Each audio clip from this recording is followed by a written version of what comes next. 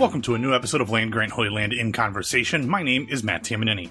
On this podcast, we talk to people in and around Ohio State athletics and the sporting world at large to bring you a different insight and perspective to the teams, athletes, and university that you love.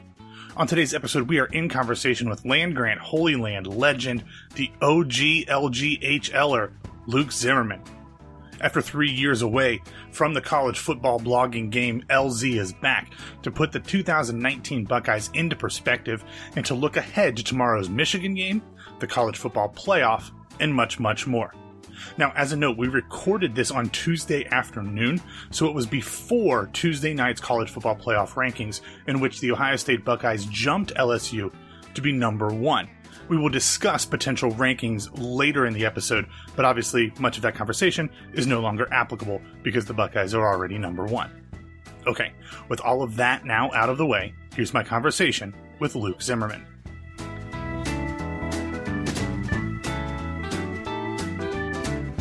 All right, we are joined now by the man, the myth, the legend, the OG Land Grant Holy Lander, Luke Zimmerman. Luke, how are you, man?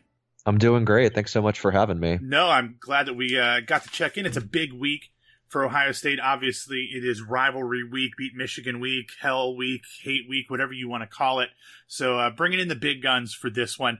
You are no longer actively writing about Ohio State or college football in general. So I wonder, what has your impression been of this team so far this season from a fan's perspective?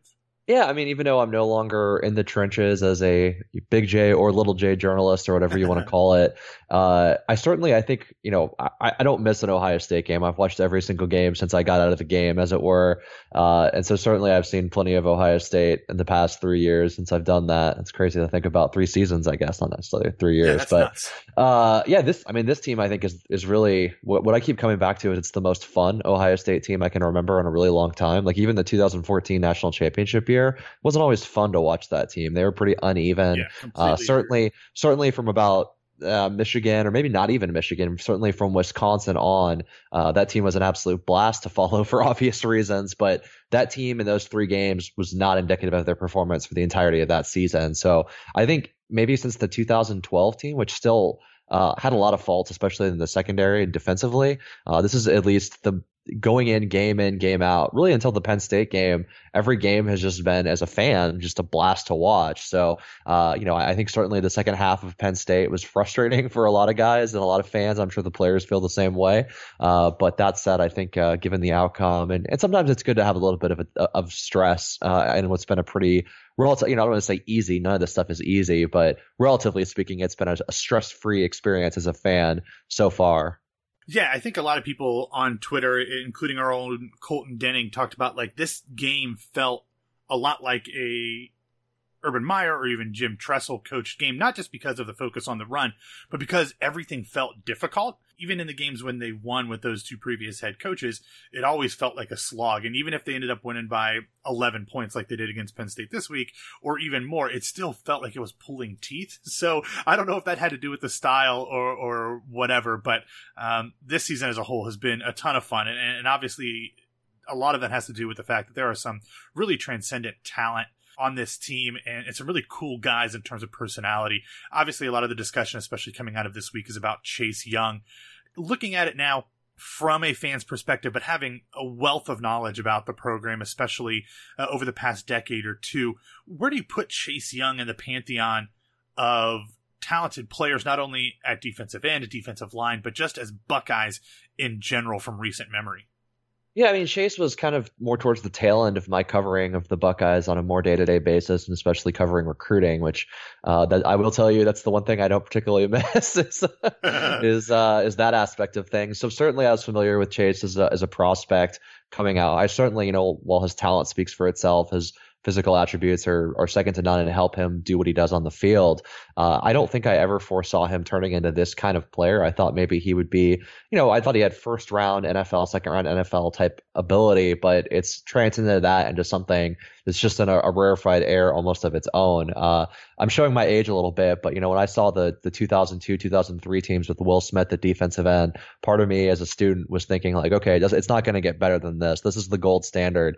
And kind of something I pointed out on Twitter a couple weeks back is that especially under Urban Meyer, that bar has just been elevated and smashed and broken. Like that ceiling is long since eradicated. You know, we saw Vernon Gholston, who was an athletic freak in his own right, didn't work out in the NFL for a variety of reasons, but that was like the beta or the alpha version of what we get now with the the Bosa brothers and now with Chase. So I think certainly just he hasn't. Let's wait and I guess evaluate his career when the season is over and dealt with, regardless of whether that is 3 more games, 4 more games, 5 more games, whatever the case may be. I think for at least right now, just in terms of sheer ability and like where he's at as a player on the field, because certainly we saw Joey's career ended prematurely with an ejection. We saw Nick Bosa's career ended premature with an injury. We don't want that for Chase. We want him to end it on the field. But from at least from where we've seen so far, he's a freak in his own class. I don't think we've seen production on the defensive side of the ball like this, maybe at any position ever. I mean, we're talking like Antoine Winfield and maybe a Chris Gamble is at least in terms of Gamble's production wasn't anywhere near the Winfield, but just in terms of that freak athleticism, playing both sides of the ball, shutdown corner, solid possession, slot receiver. I think, you could probably put Chase at tight end or fullback or something and get the results that you want, just given his ridiculous athletic prowess. Yeah, and first off, let's keep that bad juju of Chase potentially not finishing. Yeah, I'm not trying to season. speak this into Please. existence. Let's, We'll knock on wood. Yeah. I got some wood right here. We're good. Yeah, but I mean, hell, we've seen Rashad Berry play tight end and move over to defensive end in the later part of this season. I think Chase Young can make the opposite move. I mean, you put him in as a Mike Vrabel type of player, like we saw so much with the Patriots. I have a feeling that he'd be a really tough guy to either tackle coming out of the backfield as maybe a fullback or catching something in short yardage. So I don't think they'll do it, but that's a scary thought. But yeah, I think one of the former, not that I was really on the beat per se, but one of the beat writer colleagues that I knew from back in my time asked Ryan Day specifically about that. Like, do you have any plans of putting him on offense to try and elevate his Heisman profile or ensure that he gets that invite to New York, which I think we can all agree he deserves, whether or not he gets it just based on it being mostly a quarterback running back position or award, I should say, that goes to those positions. Time will tell, but Day denied it. However, maybe he's just playing it close to the vest, as it were, and might be keeping something up his sleeve for a possible, second half against Michigan trick play. I'm all for it. I am here for any type of trick play against Michigan, especially when it involves very, very big men scoring touchdowns. So going from Chase Young potentially scoring touchdowns to the people that do score most of the touchdowns, a lot was expected of Justin Fields when he came in. The expectations were super high, based almost exclusively on his recruiting ranking, since he didn't really do a ton or have the opportunity to do a ton at Georgia. I think from my perspective, I think it would be hard to argue that he hasn't smashed through all those expectations, at least in year one. I didn't expect him to be throwing 31 touchdowns to just 1 interception on this season. Where do you think he is in terms of his development? Is this peak Justin Fields? Are there things that you think that he can get better at, not only this season, but obviously, assumably, he will be back at Ohio State next season as well? Where do you think he is in terms of the evolution of where he could be as a quarterback? Well, I think certainly having a second year under Ryan Day will be to his benefit, both for Ohio State's sake and then his development going on towards the pros. Hopefully, I think it's a good problem to have if Justin is ready and done to go to the NFL after next season, which I think was always the plan. He's got the talent, as you mentioned. He's the highest rated quarterback Ohio State's ever signed, or that really anybody at Everson. I don't think anyone has even approached his aggregate star rating since. Though there certainly is some elite level guys that the likes of Alabama and Clemson are in on constantly. So I think just getting a moldable piece of clay like that is certainly welcome to a noted kind of quarterback whisperer like Ryan Day. I think in terms of what he does well, and I guess let me actually start with some praise. We'll do it the Oreo approach: positive, negative, positive. I like it. Going into this season, Justin Day has smashed my expectations and exceeded them wildly. I thought that the athleticism that we've seen with him running is every bit from what I was familiar with him on the camp circuit, the NFTC, the Nike camps. He flashed all that, the legs and the ability to kind of scramble and make plays out of the pocket. That stuff doesn't surprise me. I've been more impressed with him as a thrower, and I know certainly that's not to say he doesn't have a good arm or that he doesn't make good decisions. I just just think he's a little bit more advanced than from what I saw from him in limited action at Georgia. I saw, the repetitions that he took for UGA last year. He didn't get a lot of playing time, but I went and sought that out after he decided to come to Ohio State. And I watched the SEC championship game last year where he threw on a fake punt. It was not a very pretty play, and it didn't work, and it kind of wound up costing Georgia the game. But I think when you look at what he's turned into on the field this year for Ohio State, I think that just in terms of what he does with throwing the ball is a little bit better, not a little bit, a lot better than I think many folks, such as myself, would have thought going in. Now, in terms of what he needs to improve on, I don't always see him going through his reads with the same level of aplomb that a Dwayne Haskins or, that's a ridiculous bar to compare to, given that Haskins' season last year is probably the single greatest for any quarterback in Ohio State history. But I don't see that the level of comfort in terms of checking down to a third, fourth option that maybe, a second year guy in the system that matriculated straight from high school might already have, just from their familiarity with the Urban Meyer and now the Ryan Day, and the evolutions and fingerprints that he's put on the offense. That level of comfort isn't quite there. Now, he's clearly done his work to get to where he is at this point. And I think more time in the system will ultimately do that. I think it's going to be a good test this past week, obviously, against Penn State secondary, which I think was supposedly one of their weaknesses, though they still have a bunch of 3- and 4-star guys there. Proved a little bit tougher than maybe some of the other games that they've gone against. And Michigan is going to be probably the best secondary he faces until a possible playoff berth. So it's going to be interesting to see kind of what he does. And this is also his first real, Georgia's rivals are Florida and Georgia Tech. And while Florida was, a New Year's Six bowl caliber team last year when they faced him, it wasn't really like a showcase, or it wasn't like Justin Fields is getting the keys to the Camaro the way Ryan Day will give it to him on Saturday. Certainly, he was just kind of in spot duty. So I don't know that he has, those sort of moments in his experience level as a college athlete, student athlete, going in these high stress rivalry games. Penn State was really, I guess, kind of the first, whether you consider Penn State a rivalry or not. We'll say for the sake of example that it is. He hasn't had those, what it's like to go into an Ann Arbor and what it's like to go into a game where 12-0 is on the line. Our old friend Joe Burrow was asked this past week, what's the best part about playing Texas A&M Thanksgiving weekend? And he said, the best part's the opportunity to go 12-0. And I think Justin Fields will agree. While Michigan is certainly special, this will be his first time in the rivalry. I think the best thing in his mind is that chance to finish a perfect regular season. Yeah, and I think you're absolutely right in the fact that I consider Penn State a rival. I hate Penn State. I despise them with every fiber of my being. So I consider them a rival. I don't know about the team, but I was really impressed with how Justin Fields played on Saturday against the Nittany Lions. It wasn't perfect, but he was 16 for 22 passing with a couple drops in there that should have been pretty easy catches. He still is he's a little bit more likely to take sacks than I would like him to be, but I think that's one of those things where you can excuse that because of the ridiculousness that sometimes happens when he does that, and he's able to turn something that should be a throwaway into a completion or a scramble for a run. He had one play where he rolled out left and found Jeremy Ruckert open that he probably should have just gotten rid of the ball, but he was able to squeeze it in. So I'm able to trade that in, and he did really well against Penn State. So I feel like he's going to be calm and collected enough against Michigan to not let the moment get too overwhelming for him, but we will have to wait and see. But as you said, this weekend is different than any other game that he has played so far as a Buckeye, probably any game that he's ever played as an athlete, baseball, football, whatever it is. What are your thoughts? I mean, Michigan has had a really interesting season. They started looking like absolute dog doo-doo, and then for some reason against Penn State at halftime, something switched, and I don't know if it was just some change that Josh Gaddis made in the offense, or maybe everybody was just finally kind of clicking into what the new offensive scheme was like.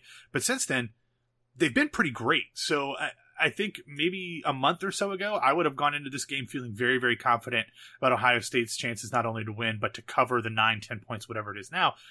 But now you have to go in a little bit more apprehensive than you were maybe when we saw them get the tar beat out of them by Wisconsin. Yeah, I think maybe the biggest change is the offense has certainly kind of finally found its comfort zone. They're finally starting to leverage their wide receivers. They've got two great junior wide receivers in Nico Collins and Donovan Peoples-Jones. And I feel like sometimes, especially early in the season, they would just forget about those guys somehow.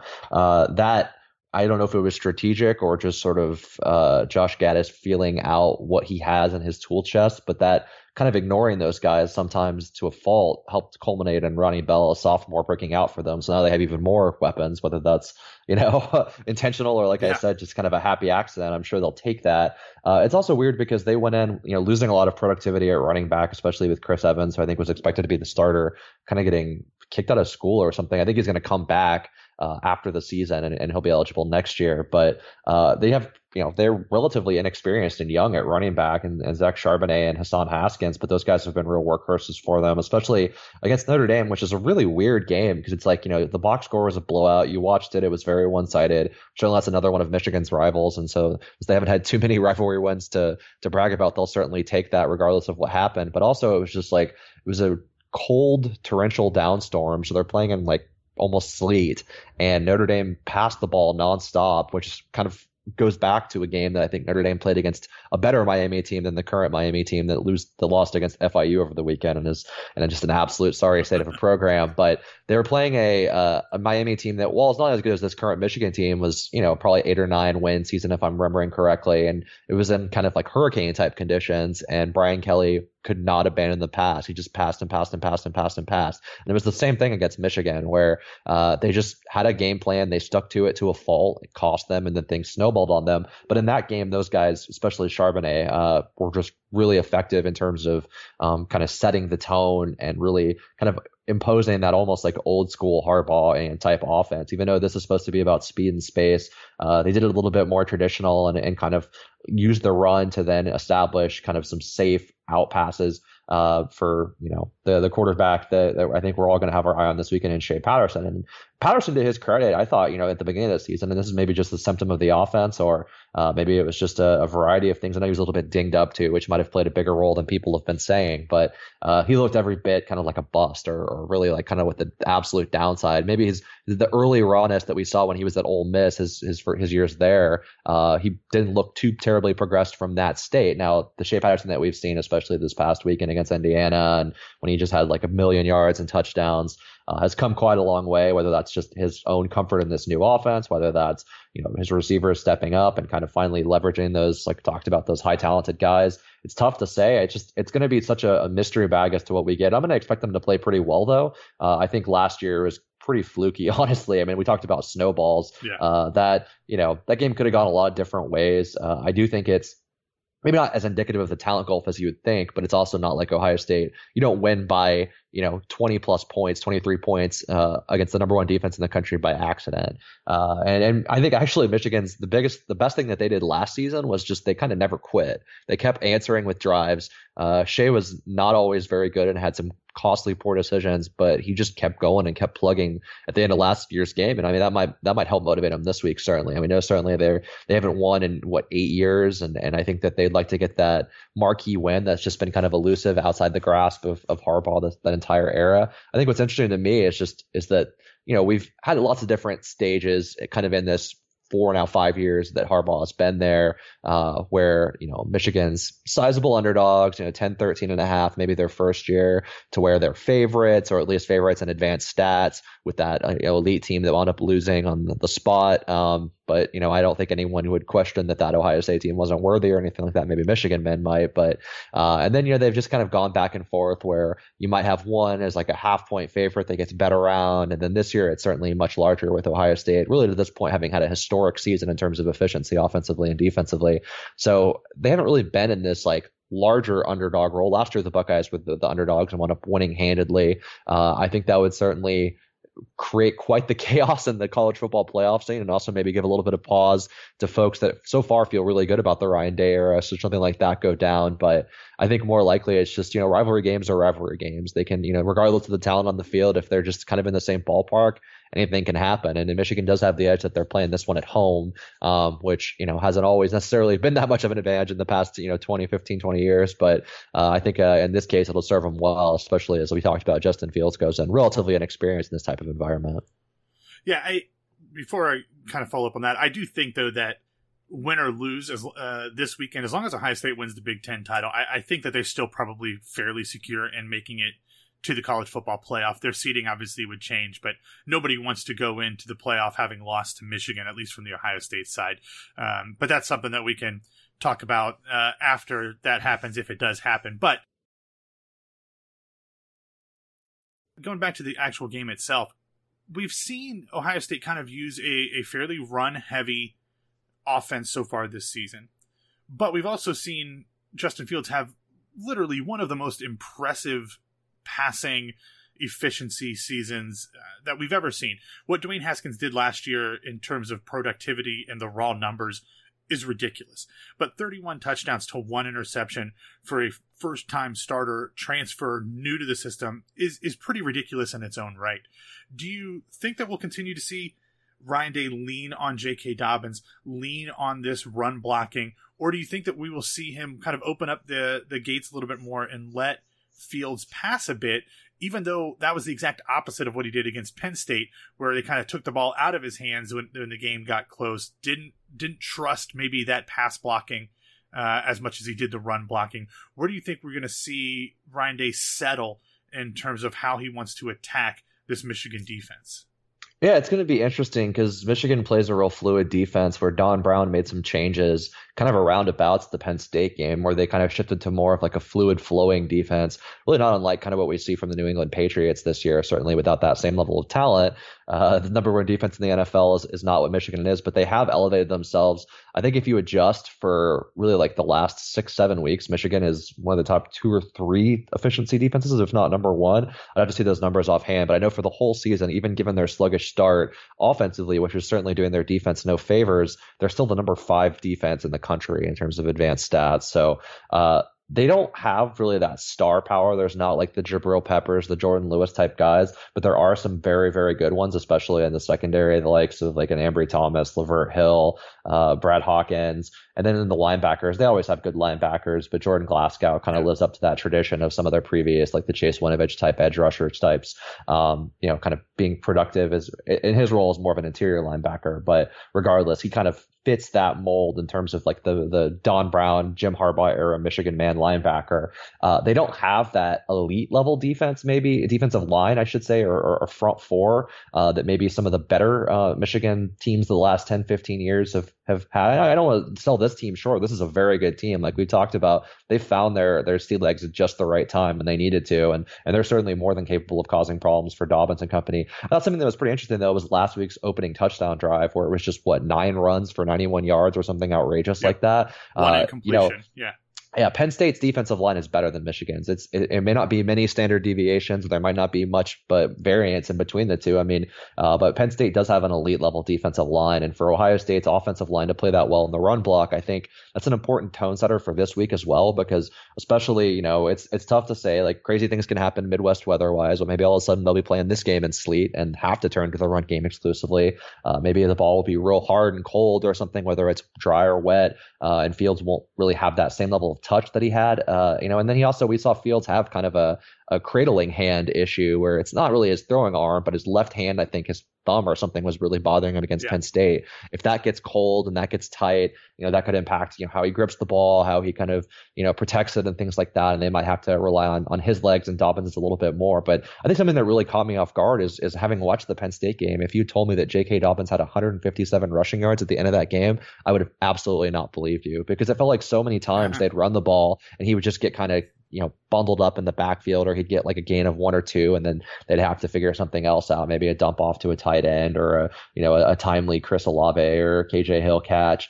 It's going to be interesting to see. I think that the run game will still be their identity, even against an offense that can, or against a defense that can create problems like Michigan's, that's so free flowing and can really cover a lot of ground with the speed that they have. I think that, where they don't have that star A-lister first, second round type caliber guy, maybe at least in bulk like they have in some of these previous defenses, they just have so many quick guys that can create problems, especially when they're all running in the same direction. So I think Ohio State's going to have to kind of do a lot of RPOs, sort of play action type stuff to keep Michigan guessing. I think back, obviously Justin Fields is not Lamar Jackson, who might be the NFL's MVP right now, but he has some of those same skills. And I think if they can keep Michigan kind of committing to, if they catch them sort of in transition, I talked about them flowing. If they get them out of position, that's how Ohio State's going to be able to gash at Michigan and possibly get some explosive plays. Is if they have everyone guess that the offense is going one way, and then they're able to at the last possible second cut the other direction, find Dobbins,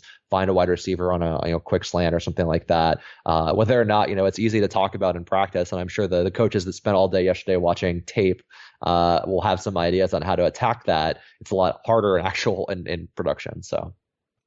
So now that I've got you here, you've broken everything down. What do you think will happen? I'll put you on the spot. What is your prediction for what we will see on Saturday up in Ann Arbor?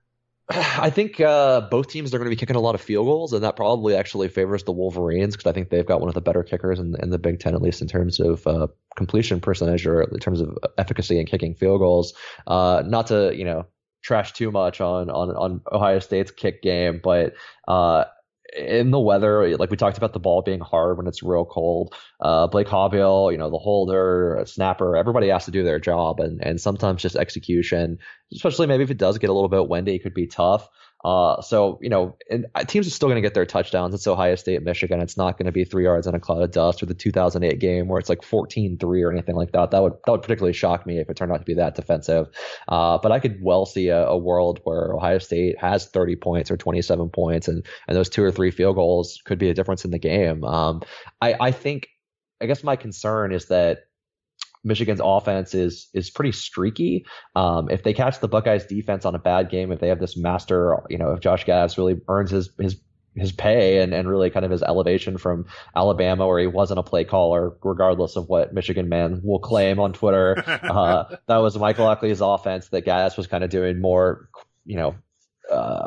offensive quality control, I guess you would say. But if he wants to earn his title and his big raise, I think this is the opportunity for him to do that. That said, I think that just this Ohio State defense has been so good, bringing in the new brain trust that they have, and moving on from Greg Schiano, who I think was very popular in the staff and the offices and in the locker room, and certainly did a great job recruiting on the aggregate. It just kind of maybe lost his touch in terms of a defensive play caller. Bringing in Jeff Hafley and just the systems that they've kind of adjusted to defensively this year puts those guys, the Jeff Okudas and things like that, in position to be successful. I would be surprised if Michigan just slices them up, but hey, anything's possible. I'll go, if you want to put me on out there for a prediction, I'll say like 29-21, something like that. So Michigan will cover barely, but it should be a game late, I'm guessing. I wouldn't even be surprised if it was like 23-21, 26-21 heading into the fourth quarter. So I'm afraid it's going to be a little bit of a nerve wracker, but I think Michigan I'll go Michigan to cover. Don't hold those numbers to me, but I think Michigan will keep it pretty close. All right. So you have Ohio State winning, going on, whether they win or lose, they're going to the Big Ten championship game. Assuming they beat either Wisconsin for a second time or Minnesota, they would go on to the college football playoff. Where do you think that Ohio State ends up? Whether they play Clemson, LSU, whoever takes that 4th spot, what do you see for the final destination for this team on the season?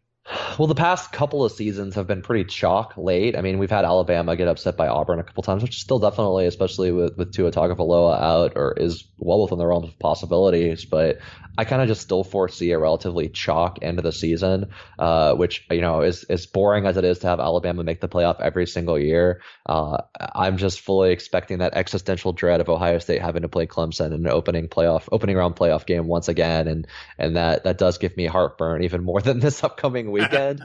So I'm going to guess that, LSU will be 1, Ohio State will be 2, Clemson will be 3, and Alabama will be 4, which I think is actually pretty unfair for LSU to have to play Alabama twice, but the committee doesn't factor in rematches supposedly. So unless they do some, dirty pool or Alabama just absolutely destroys Auburn, and there's actually some case to put them ahead of an undefeated ACC champion Clemson. Maybe Clemson stumbles, not against South Carolina certainly, but maybe in the ACC title game against Virginia Tech or Virginia.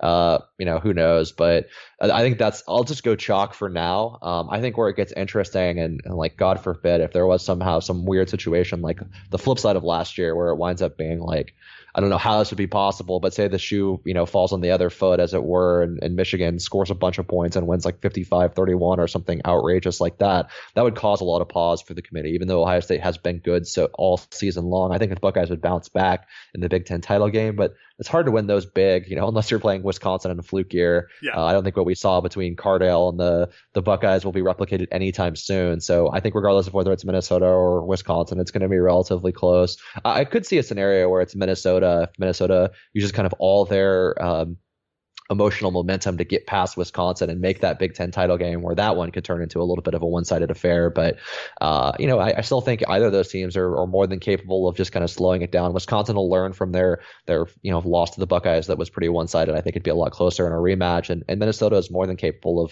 of kind of, controlling the ball, playing like old school Big Ten man ball and keeping things interesting.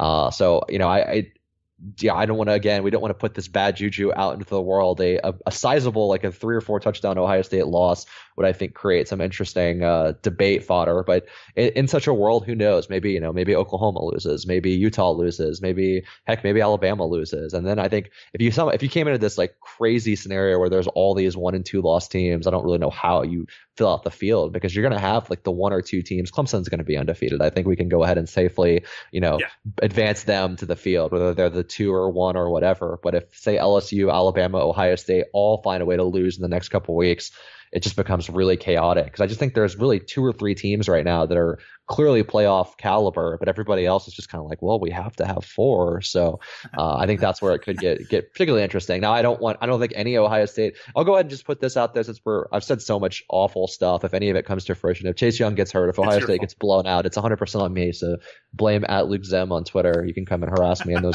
should those things come to fruition. But just in the interest of fairness, if it is a tough Ohio State loss against Michigan, but the Buckeyes go ahead and take care of their business in the Big Ten title game, the one scenario where I could actually see that being advantageous is, say, Georgia handedly beats LSU, or say Alabama wins the Iron Bowl emphatically, and then the rest form holds. So you have LSU, either LSU, Georgia, or Alabama, and then Clemson.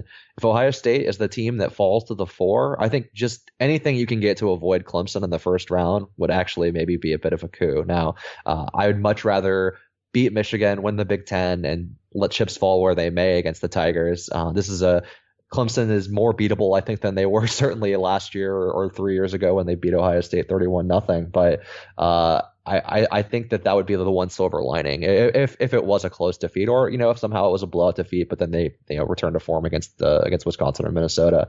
That said, I mean, we'll have to see. It's going to be an interesting last couple of weeks. Yeah, I think that the best case scenario for Ohio State, when it's all said and done, is if the win over a number 8 Penn State, and then a win over, hopefully a bigger win, over a potentially top 10, 11 Michigan, and then a win over whoever they play in the Big Ten title game, is enough to actually push them past LSU.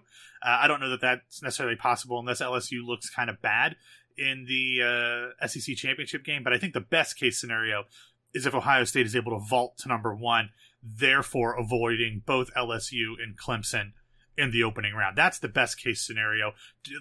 Take your chances with Alabama, Oklahoma, Utah, whoever the hell else the committee puts in at number 4. But I think Ohio State needs to win these next 2 games pretty big if they want to have their best shot in the playoffs. But so I think you're probably right. The chalk is probably going to hold.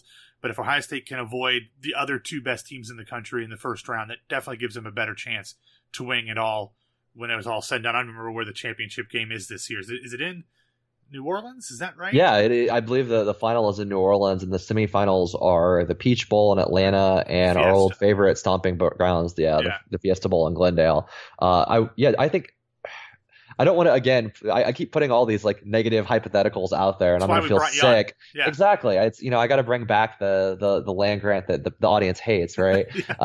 No, I think you talked about like kind of the absolute value of the scenario I outlined, where Ohio State's unimpressive or gets blown out by Michigan or something like that and falls to 4. But I guess I'd still be scared even if they handle business and line up the 1 that Alabama is the 4. I don't know if that's necessarily better or worse than Clemson. I guess without Tua, you'll take your chances, Yeah, but those teams are just so. Those teams are so loaded that it's so hard. As good as LSU has been offensively, and as little as I'd like the narrative about having to play Joe Burrow, especially if he winds up beating the Buckeyes, there'd be so much stupid stuff about buyer's remorse especially from guys that really backed him rationally or irrationally before he left. Or after, even for that matter. Yeah. I think I'd still feel much more comfortable against that defense, which has been really shaky. They're very talented. They've got a lot of NFL guys on it, but they kind of remind me of some of these OSU defenses under Schiano, where they've got a bunch of NFL guys, but they can it's bend or break at any given moment. So I'd feel fine against LSU. Clemson and Alabama definitely, as a fan, scare the hell out of me. I guess if the Buckeyes got Georgia or something like that, it could be an interesting narrative one, kind of the flip side of the Joe Burrow. You could have Justin Fields playing his former team, and then the Buckeyes maybe have to play LSU in the championship game. So imagine that scenario. You'd have the Burrow, Ohio State revenge factor, Justin Fields, Georgia. I'd feel most comfortable, I think, against Georgia because their offense, I just don't know that they can score enough points. If they upset LSU, somehow got into the 3, it winds up, I don't know, the Buckeyes somehow end up 2 and Clemson is number 1. I don't know what would have to go down for that to happen, but I guess you could still also have a scenario where maybe it's hard to imagine Ohio State getting Georgia without Ohio State losing, but stranger things have happened, I guess. But we'll have to see. Yeah, I think I would much rather play Joe Burrow and LSU in the championship game just because it's a shorter lead up. It's a longer lead up than it has been in recent years. It's like a week and a half compared to the normal week between the semifinals and the finals. But I would much rather deal with a week and a half of that media narrative than having to deal with it for like three or 4 weeks or whatever it is between the Big Ten championship game and the semifinals. That would become tiring at best, and I feel like our mentions would blow up significantly about that. But we'll have to wait and see. But it should be fun coming down the stretch. Always exciting for the Michigan game, and with a team like this that has historically been one of the most dominating teams in memory, whether Ohio State or otherwise. I'm hoping that we can see a return to form this weekend and put the Penn State craziness in the past, because I still feel like if those turnovers don't happen, Ohio State wins by 35 or more, and I'm hoping that we can see something more closely akin to that against Michigan. But Luke, thank you so much for taking the time out of your day to chat with us about that. It's nice having you back here on the Land Grant Holy Land airwaves, and hopefully none of the things that you predicted come to pass in these the last month of the season. Yeah, if I say enough random things, at least one of them will come true. So I'll just go ahead and I'll go ahead and I'll re-echo that I picked Ohio State to win 29-21. So let's put that one out there in closing and see if that can serve. Yeah. Yeah. All right. Well, thanks again, Luke. Enjoy the game, and hopefully we'll catch up with you again soon. Yeah. Thanks so much for having me. Thank you for listening to this episode of Land Grant Holy Land in Conversation. Also, thank you, of course, to the legendary Luke Zimmerman. You can and you should follow him on Twitter at Luke Zim. That's at LUKEZIM. If you're finding this podcast on the website, don't forget to go to your favorite podcasting application and subscribe so that you can get all of the Land Grant Holy Land audio goodness downloaded directly to your device as soon as it's available. Also, don't forget to follow Land Grant Holy Land on Twitter at LandGrant33, and you can find me on Twitter at BWWMATT. Thanks for listening. We'll talk to you soon, and go Bucks.